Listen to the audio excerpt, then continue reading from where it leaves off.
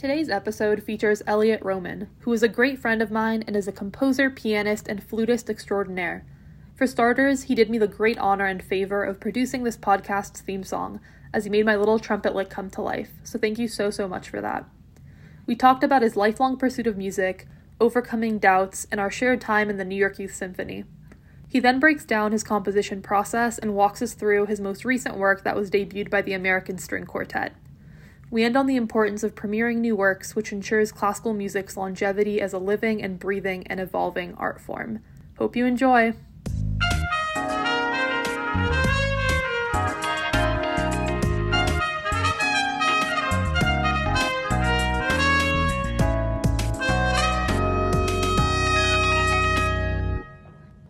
Hi, I'm Elliot Roman. I'm happy to be here. Thank you for having me on your podcast. Hey Elliot, yay. So glad you're here. I wanted to kind of jump right in and talk about your musical origin story and basically just how this all happened. Sure. So I grew up in the New York area and actually lived right next to Lincoln Center when I was a very little kid. So I was always really close to the music scene when I was a young child. And my parents are musicians, and we always had music going on in our house. So I started playing piano at around 2 or 3. Yeah. After, I remember we saw the first or second Harry Potter film. One of them came out around that time, when I was like 2 or 3, believe it or not. I remember hearing the music from the film and enjoying it so much that I started to noodle around on the piano and try to, figure out what was going on musically. And my mom, who is really smart to do this, she said, "Oh, we need to get this kid piano lessons if he's improvising at, 3 years old." So I started playing piano then, and I've been playing piano ever since. And I've picked up some other instruments along the way. So at one point I was playing some guitar, and at the time, like we had moved out to New Jersey, and I had started a different school and whatnot, and I was supposed to be in band, and Yeah. At one point I played some oboe, some saxophone. Didn't really work for me, but flute ended up kind of resonating with me. So I started that in like middle school. And I had been interested in composing this whole time, but never really got into it. I don't know why. I think I just was busy with piano and busy with other things, until I was in 5th grade. I had just started at a new school, and this school had a very fascinating program for their 5th grade class, where instead of music classes, the entire grade would collaborate on creating an original opera from scratch. So every student would have a different job. You'd have to apply for the job. And so this was anything from writing the lines and the lyrics to the music, writing the music itself, making sets, PR, and every student had their own job. And it was fascinating not only to get, exposure to creating something inherently artistic with other people, but it was also interesting to see what happened to those students down the road. But anyway, so I was one of the composers. I love the idea of like a 10-year-old writing music and another 10-year-old doing PR. That's so funny. Yeah, and we actually we made it onto New York One. Oh my God. Yeah. Wow. It got good advertising, but that was a great PR. One of my first exposures to composing. And I was working with 2 other students on that project, and then I ended up doing a couple other scoring projects when I was in middle school the next one was with one of the other two composers from that fifth grade opera. And then another was just by myself. And by that time I was in early high school, and I knew that I wanted to really dive deeper into composing more formally, more seriously. So I did a couple summer festivals, and I started studying with a private teacher. And at the same time, I was doing the pre-college at Manhattan School of Music, where I was studying piano, but not composition.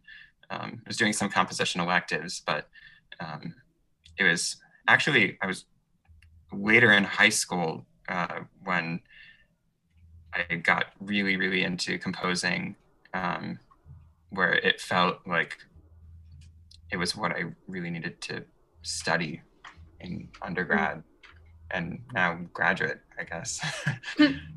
It sounds like you found out that music was your calling from a super young age. Absolutely. I mean, How do you like concentrate and get through normal school since you went to like a normal public school?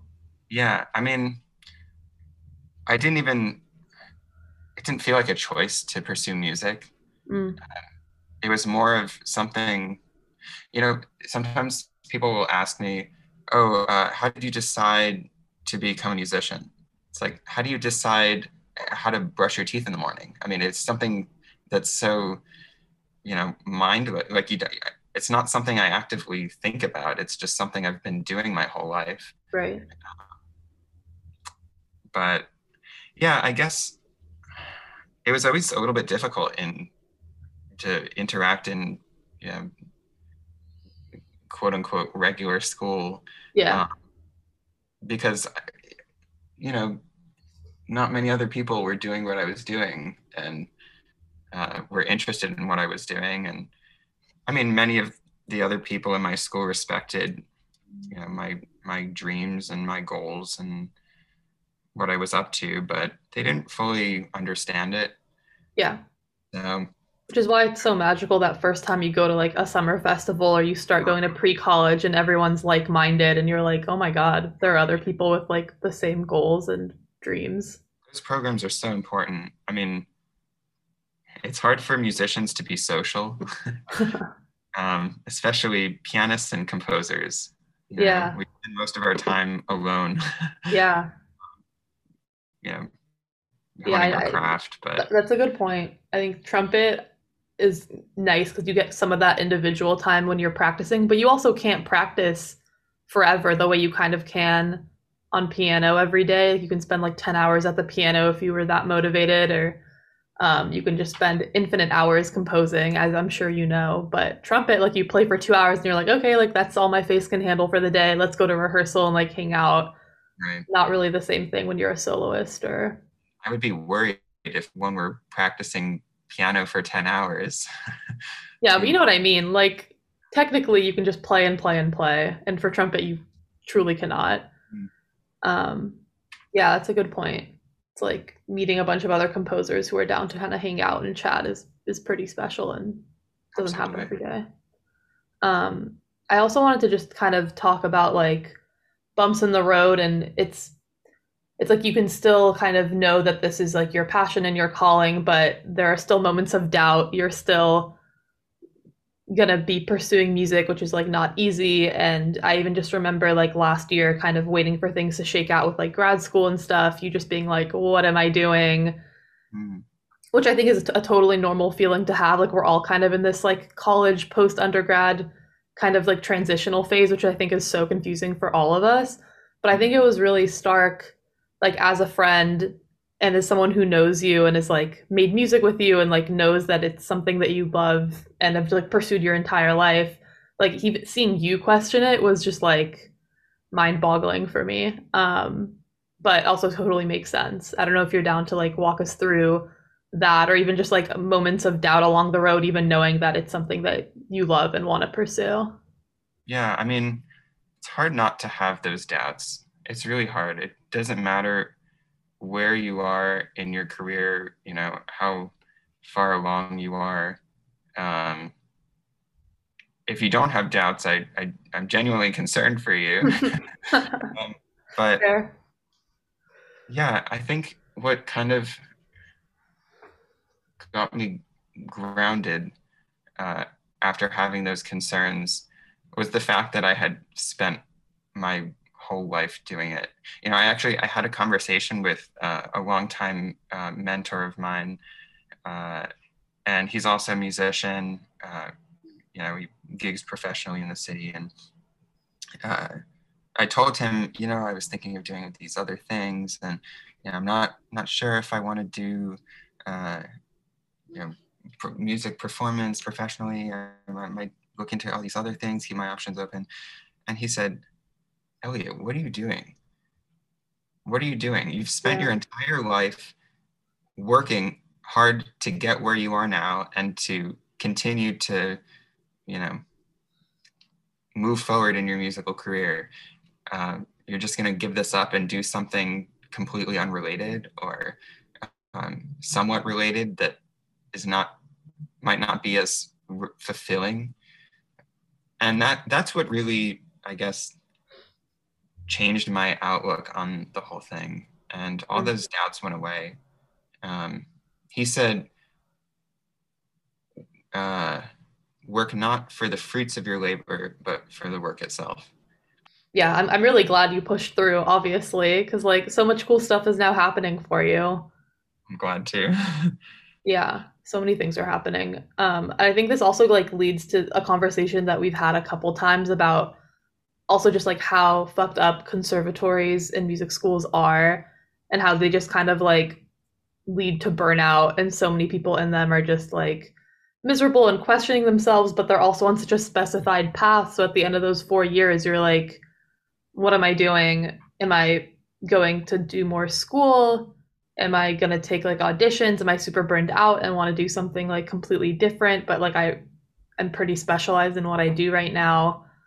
They're also just for-profit institutions and like lure in like little band geeks and they're like, want to be a musician? And it's just hard and it's cutthroat and there are so few jobs but so many music majors and it's like it's just hard to reconcile with. But then there are also people who want to genuinely pursue it, and who am I to say that people shouldn't all experience music and love it and pursue it and enjoy it if they want to. So it's just like complicated, but I just see so many people kind of burned out and questioning themselves when they initially kind of went into it out of like very pure joy and passion. Yeah, I think along the lines of this conservatory dilemma, I think that if I were to have advice for a young musician that's considering conservatory or is about to go to a conservatory, I would probably say, your only expectation should be that you get, a solid musical education from the school, that you're there to hone your craft, to practice. Most of our learning comes from our practice, and to get out of it what you put into it. And I think people go into conservatories with the kind of fantasy that the conservatory will get them places. And to a certain extent, that might be true, that like the reputation of the school, the networking, but also that must be done on the student's end. They have to make an effort to be nice to people, to hand out their business card and have their elevator pitch. Yeah. Be Do they able. teach that in conservatory though, or is that something you've just kind of had to like learn along the way and like gigging musicians have kind of told you? Well, it's not something that's actively taught, but if you're not nice to people, nobody's gonna hire you for gigs. So Yeah. I also just kind of had one foot in, one foot out because like I took lessons at Juilliard, but obviously wasn't a part of the studio, didn't really go there. So I just kind of like would peer in and then kind of be like, whoa. So it's kind of weird kind of having a foot out, but also being able to peer in and like have conversations with friends at conservatories and like, yeah, I don't know. It just seems from the outside that I would kind of hope that they would teach you guys more useful, like on the job skills. And yeah, I don't know. I think these are all just important things. And now that I'm on tour, like I've been learning so much about the industry firsthand. about like unions and about expectations and how to really play in a section and like be professional and handle situations. And but maybe that isn't the role of a conservatory, but a part of me just feels like maybe it should be, if that's the ultimate goal, is to get a job doing music. Right. I mean, I can't speak for all conservatories. I don't know what some other schools are doing, but I think it should be stressed a little bit more. Yeah, I think a lot of learning comes from the job, though. That like there are things that can't really be taught in schools. There are certain skills that you have to pick up along the way. It's like street smarts. Yeah. Can't really teach that in schools. So Yeah. Yeah, I feel like the earlier the better, which I feel like you probably picked up. Well, one of the things I think is really cool that you do is like you're involved in so many projects with so many people, like in Manhattan School of Music, like on your own, outside projects. Like I'm sure you've learned a lot from all the work that you do since it's so varied. yeah, I think each job. So I've been doing a number of jobs recently, and actually most of them have been like collaborative piano with choir. Um, and sometimes, I'll be conducting a group. Sometimes I'll be playing piano or flute in a group. Sometimes I'll be like putting my composer hat on and working with an ensemble that's going to workshop or premiere my piece or something. And so I think each experience is so different that it kind of shapes how you go about doing your other jobs. Mhm. Um, so, or even, singing in a choir, you would never think that, I mean, not never, but you wouldn't expect that that would help with, I don't know, playing flute in an orchestra, but sure Right. enough, it does. I mean, there are so many overlapping ideas and concepts in all of these jobs. Do you enjoy that variety in like all your performance and music directing and composition projects? Oh, absolutely. I feel like I would get bored if I didn't have the variety Yeah, keeps things interesting. Um, on your feet. Well, I kind of wanted to talk about that too because not only do you play flute, but you are a very, very good flute player, and you were good enough at piano to like double major at it in school with composing. Yeah, I feel like it's really cool that you just are able to kind of have these side hustles, but they're not just side hustles, they're like very real Mm. pursuits that like give you a lot of joy and experiences. And also just getting a little nostalgic because we met because of New York Youth and like your flute playing brought us together. And I just wanted to share, I thought it was so funny. I was like thinking about just like conversation points and things to bring up. And I literally like for the audience out there, we met the first week of college at the Craft Center, and which is like the Hillel Student Center at Columbia. But Elliot notoriously became like more involved in like Hillel and Columbia student life than like literally any Columbia student. But I just showed up because I was like, okay, like let me check out what Hillel is.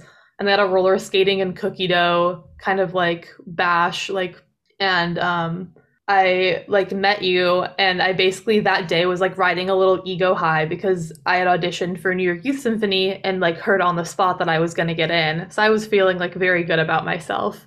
And you like asked me about like what I do, and I was like, oh yeah, like I play trumpet, like I'm going to be in the New York Youth Symphony, no big deal. And you were like, oh, I just auditioned for that. And then of course you also got in, and then we immediately became like fast friends at a retreat in the racist Long Island woods. Um, but it was like so funny because I was just feeling like, oh, like let me show this conservatory boy, like I too am a musician, and you're like, I'll see you there. But I'm very grateful that you play the flute and that we were able to make a lot of music together for 2 years. And what was so fun about that was that you and I had become great friends outside of our time playing. Yeah, Get pizza before and or after every single New York Youth rehearsal, yeah. This and episode is sponsored by Two Bros Pizza. um, we would socialize outside of it. That when we were actually playing in New York Youth, I felt like you and I could communicate musically because we knew each other, because we knew each other's playing, and um, at least I thought that. Maybe you That's didn't, deep. but I don't know. I think Well, we were both also like in the section, and I think it was like such a big year of like learning and playing in a serious orchestra and just playing unbelievable rep. Like opening our first concert in Carnegie Hall, which was so magical.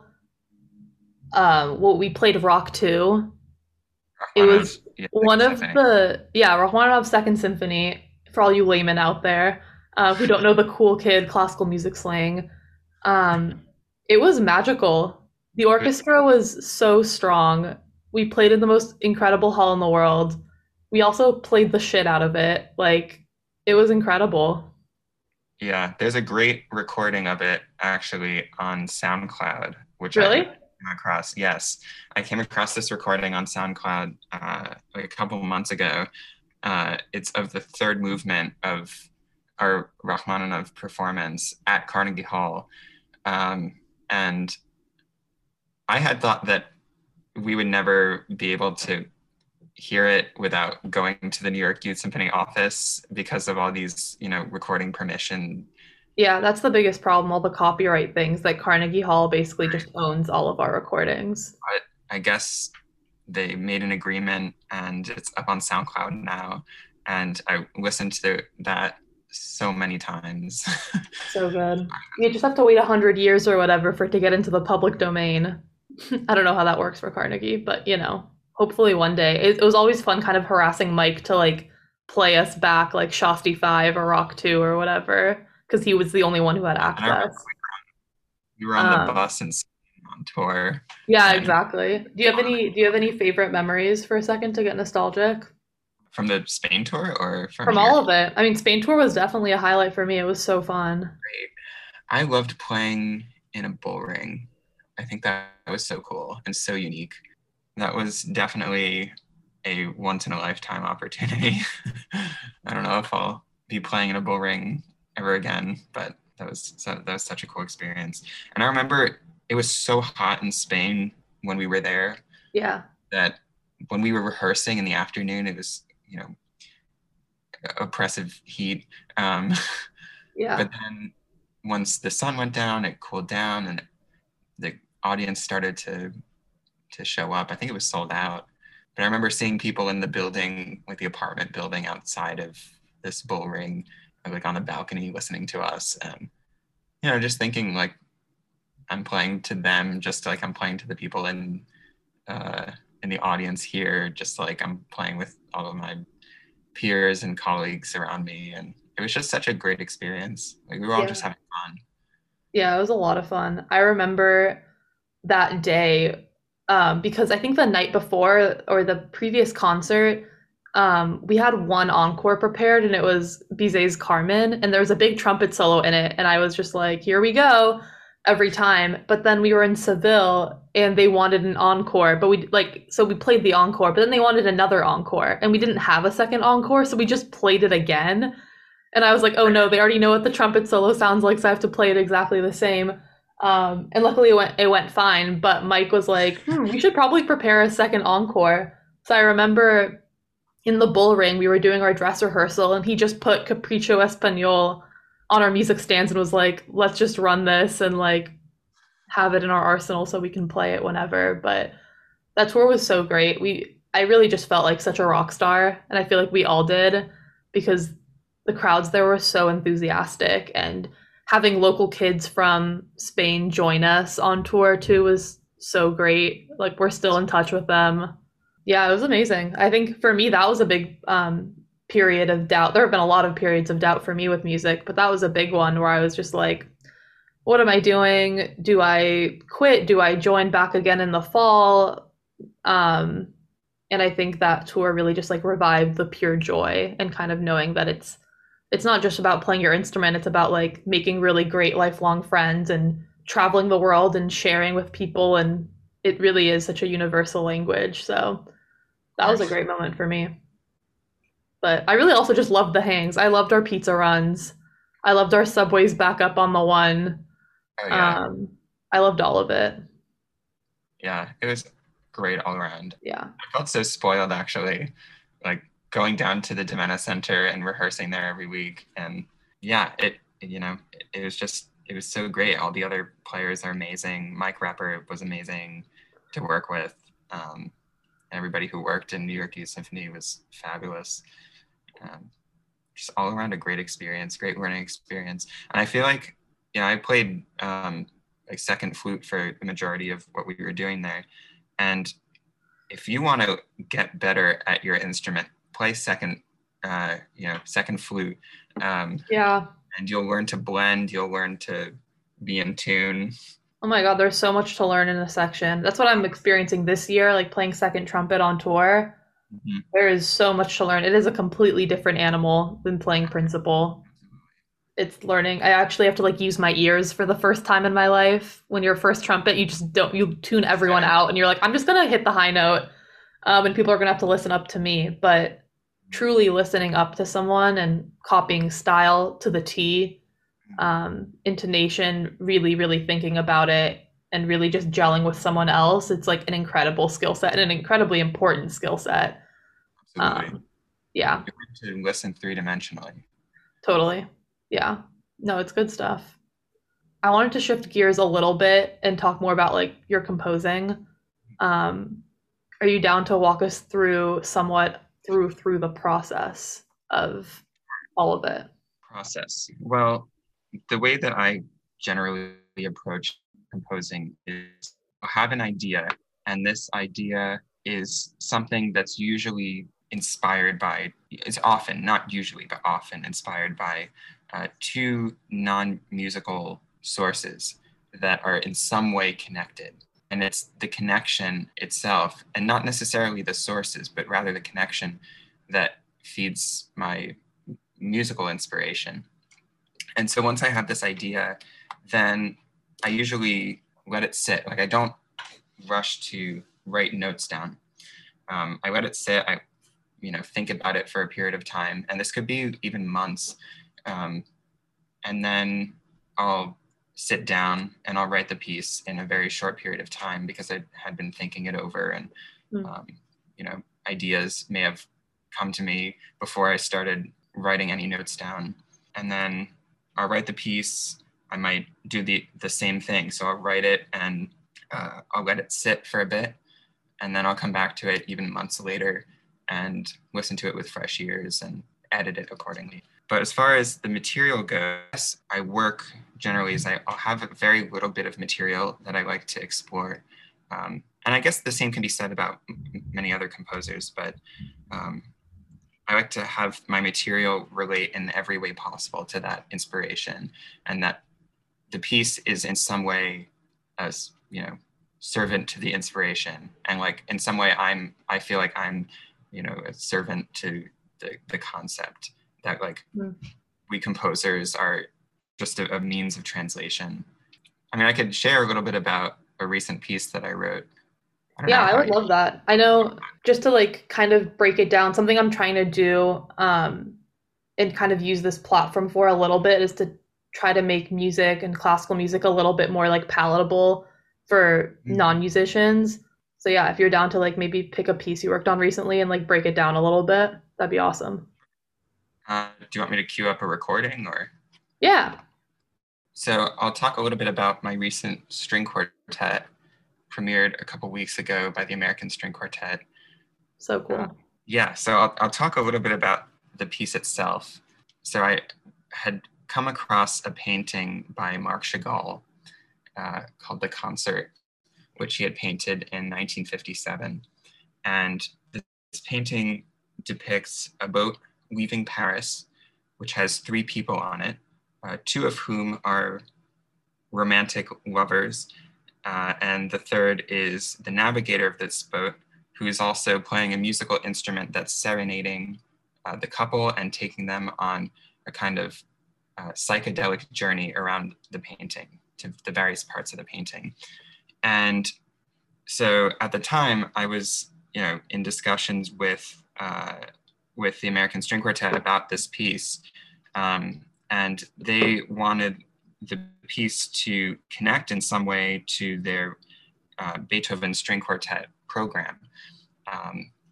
And so I was looking at the painting and I was having a hard time trying to figure out how I was going to tie this into Beethoven. And so I was looking more carefully at the three people in the boat, and the two people in this romantic couple looked a lot like Beethoven. Strange as that may sound. But it made me think, what if Beethoven were taking this trip, this psychedelic trip along the Seine and around the painting? I love that. That was my starting point for the piece. Again, it's this like connection between two seemingly unrelated ideas, Chagall and Beethoven.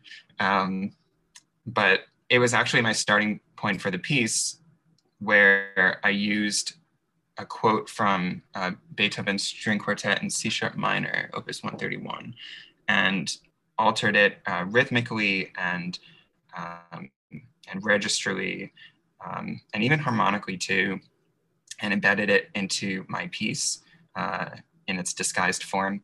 And throughout the various sections of the piece, the quote gets transformed as well, as I imagine Beethoven may have been transformed in his journey along the Seine. So I can play you a little bit of it and then skip around and talk about the various sections. And yeah, that'd be cool.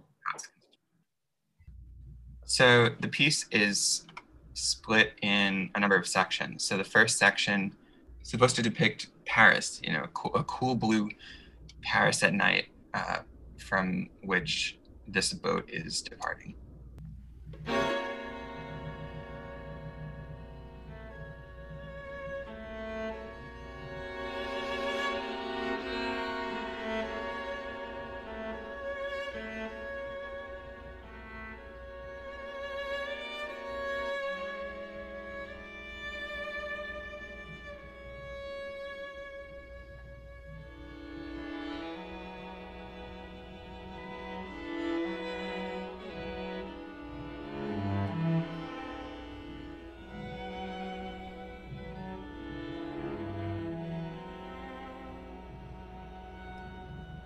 So you get the idea. Then the music builds up as we move closer, as we've departed from Paris, and we're now well into our journey on the Seine. And in the top left corner of the painting, there's this section. It's almost as if the painting is sliced open, and you have bright red in the top left portion with all of these demon creatures, mythical creatures that are playing string instruments. And this music is what's pulling this couple, and it's the force that's moving this boat along the journey. So I'll just skip a little bit.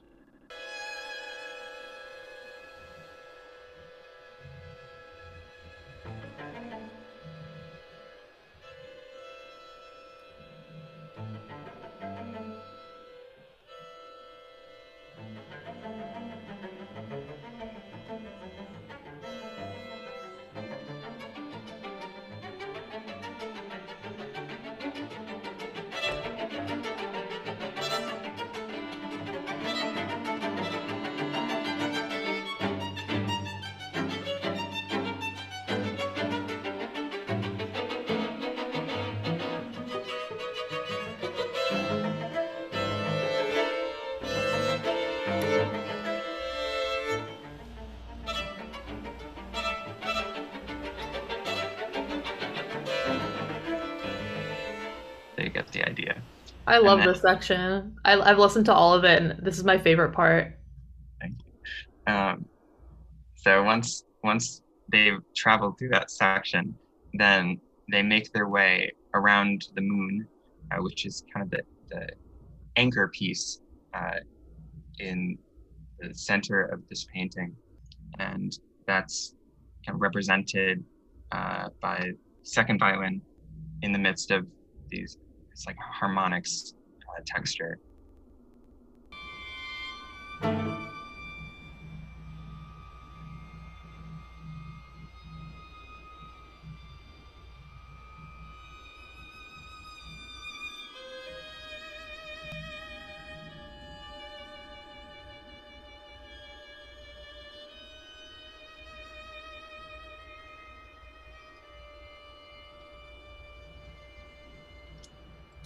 So that's that. And then finally we get to our last section, where the first violin has a solo in the highest register. And so we get this progression over the course of the piece of low to high register or low to high instruments being featured. So first we heard the cello, then we heard the viola, then second violin, and now first violin. And this has some abstract connections to Messiaen's Quartet for the End of Time, the last movement with the solo violin, high register, but I'll play a little bit of it.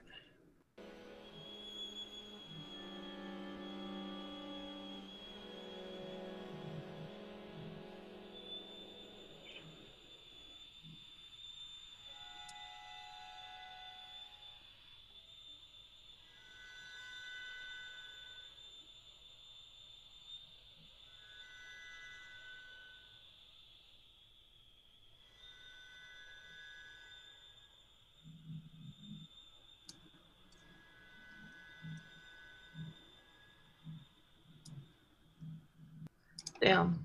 That wispy violin. Oh my God. Yeah, he did an amazing job. He did real good. Wow. So that's generally the piece. I mean, I can.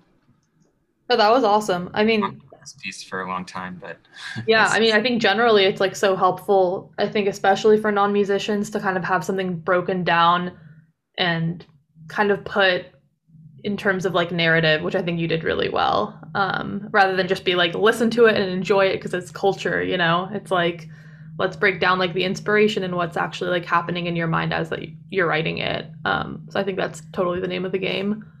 What was your favorite part of that whole process? Was it writing it and kind of coming up with the idea? Like I feel like the idea, like the aha moment, it's always really exciting, which I'm personally very drawn to. I really like just trying to critically think and come up with ideas. Or is it the actual like writing of the piece? Is it getting it performed or the rehearsals? Yeah, I think with this particular piece, my favorite part was working with the American String Quartet. I mean, they're a phenomenal ensemble, and this piece was written specifically for them. And I mean, yes, it was written for them to perform, but I mean, it was written for their playing. I got to sit in on some of their rehearsals before I had even written my piece. And I was listening to them rehearse other pieces that they were going to perform. And I got to know them. I got to know their playing, how they rehearse, their sound. And so I tailored what I did to how they play and how I hear them playing in my memory. And so that's what I felt made it an even more special process. It was written for people that I really respected, and there's such a nice ensemble to work with. They once I had handed them the piece, they spent a lot of time working on it, and really digging deep into it. They would ask me, "Oh, do you want vibrato here? Do you want a lift here? Do you want all these nuanced questions about what exactly I wanted them to do, like from an interpretive standpoint. In many cases were things that I had not even considered. Right. And it was just fabulous to work with them, and they did a fantastic job in the concert. It's so cool. You told me after that they put it as like part of their rep. So like maybe sometimes they'll just perform it in future concerts, and like what an honor. Yeah. I'm so excited to see where this piece ends up going. Yeah, it's incredible. Whenever you perform this piece, just let me know. Yeah, so cool. What upcoming projects do you have going on right now? So right now I'm in the middle of writing a piece for Sinfonietta, a chamber orchestra, for the National Orchestral Institute and Festival. Cool. I'm going to be a Composition Academy Fellow this summer, which I have to finish this piece by May, so I'm hustling a bit. I'm also finishing up a piece for some colleagues at Manhattan School of Music and some other outside commissions too. But right now I'm focusing on that Sinfonietta. Well, I think the last thing I wanted to just touch on was just where you think the future of classical music is going, and something I really care about and trying to also kind of ask everyone who I talk to on this podcast, like how do we make classical music more equitable kind of going forward? I think the future of classical music is in young people. If we can engage with young audiences, like very young audiences, and get them interested in classical music and making classical music relevant, I think part of the problem is that classical music historically has remained in a kind of museum environment where we're expected to understand and appreciate music as if we were living in a different time. And so I think the way to make it more relevant is to have more new pieces be premiered to celebrate new music. Much of new music might not be pleasing to everybody, but there's that hope that you'll hear something, out of the 1,000 pieces that you hear, that one will really resonate with you. And I think that's the beauty of music, is that you never know what you're going to get. So I think if we can engage with young audiences and raise new generations of classical music, whatever classical may be, classical music lovers or at the very basic level appreciators, and this might be done through education. I think it's the best thing to do, and also combine that with new music and have kids be interested in new music and learn that composers aren't all of these dead composers from hundreds of years ago, that composers still exist, and that we can still write music and enjoy it and enjoy the activity of like putting it all together. I think that's how classical music can thrive in our future. Yeah. And ideally also like finding ways to kind of take down some of the barriers to entry as well. But I agree. I think another thing I really appreciated about New York Youth was the commitment to premiering a new commission every concert cycle. Like that is a very intentional thing to do, especially for a youth symphony. Like we did not have to do that. But I think that commitment really spoke a lot. And even just every cycle also doing readings for like the student composers in the New York Youth like composition program. Like there was a really cool commitment to kind of connecting all the programs together and embracing new music and investing in like the creators of the future of music, which you are incredibly in that group, which is so cool. Like you are the future of classical music. You are the future of music in general. Because I agree, we need more material. And it was cool because the last interview I did was with a friend from a jazz vocal and like musical theater background, and they were saying the same thing, but in a completely different niche of the music world. But they were also like, we need new material to represent people of all creeds and to also just keep it going. Like we need less revivals. We can also appreciate the greats and play the greats and all of that, but that can't be it if we want to keep going forward. So I think it's so cool that you are a creator and there's a lot of new stuff to come. It's really exciting. Yeah, I view it an honor to be a composer. We create excuses for people to come together and make music with each other. Like, how cool is that? Yeah, it's like community building in a sense. Yeah. Very cool. Well, thank you so much for giving me your time and indulging me. Thank you so much for having me.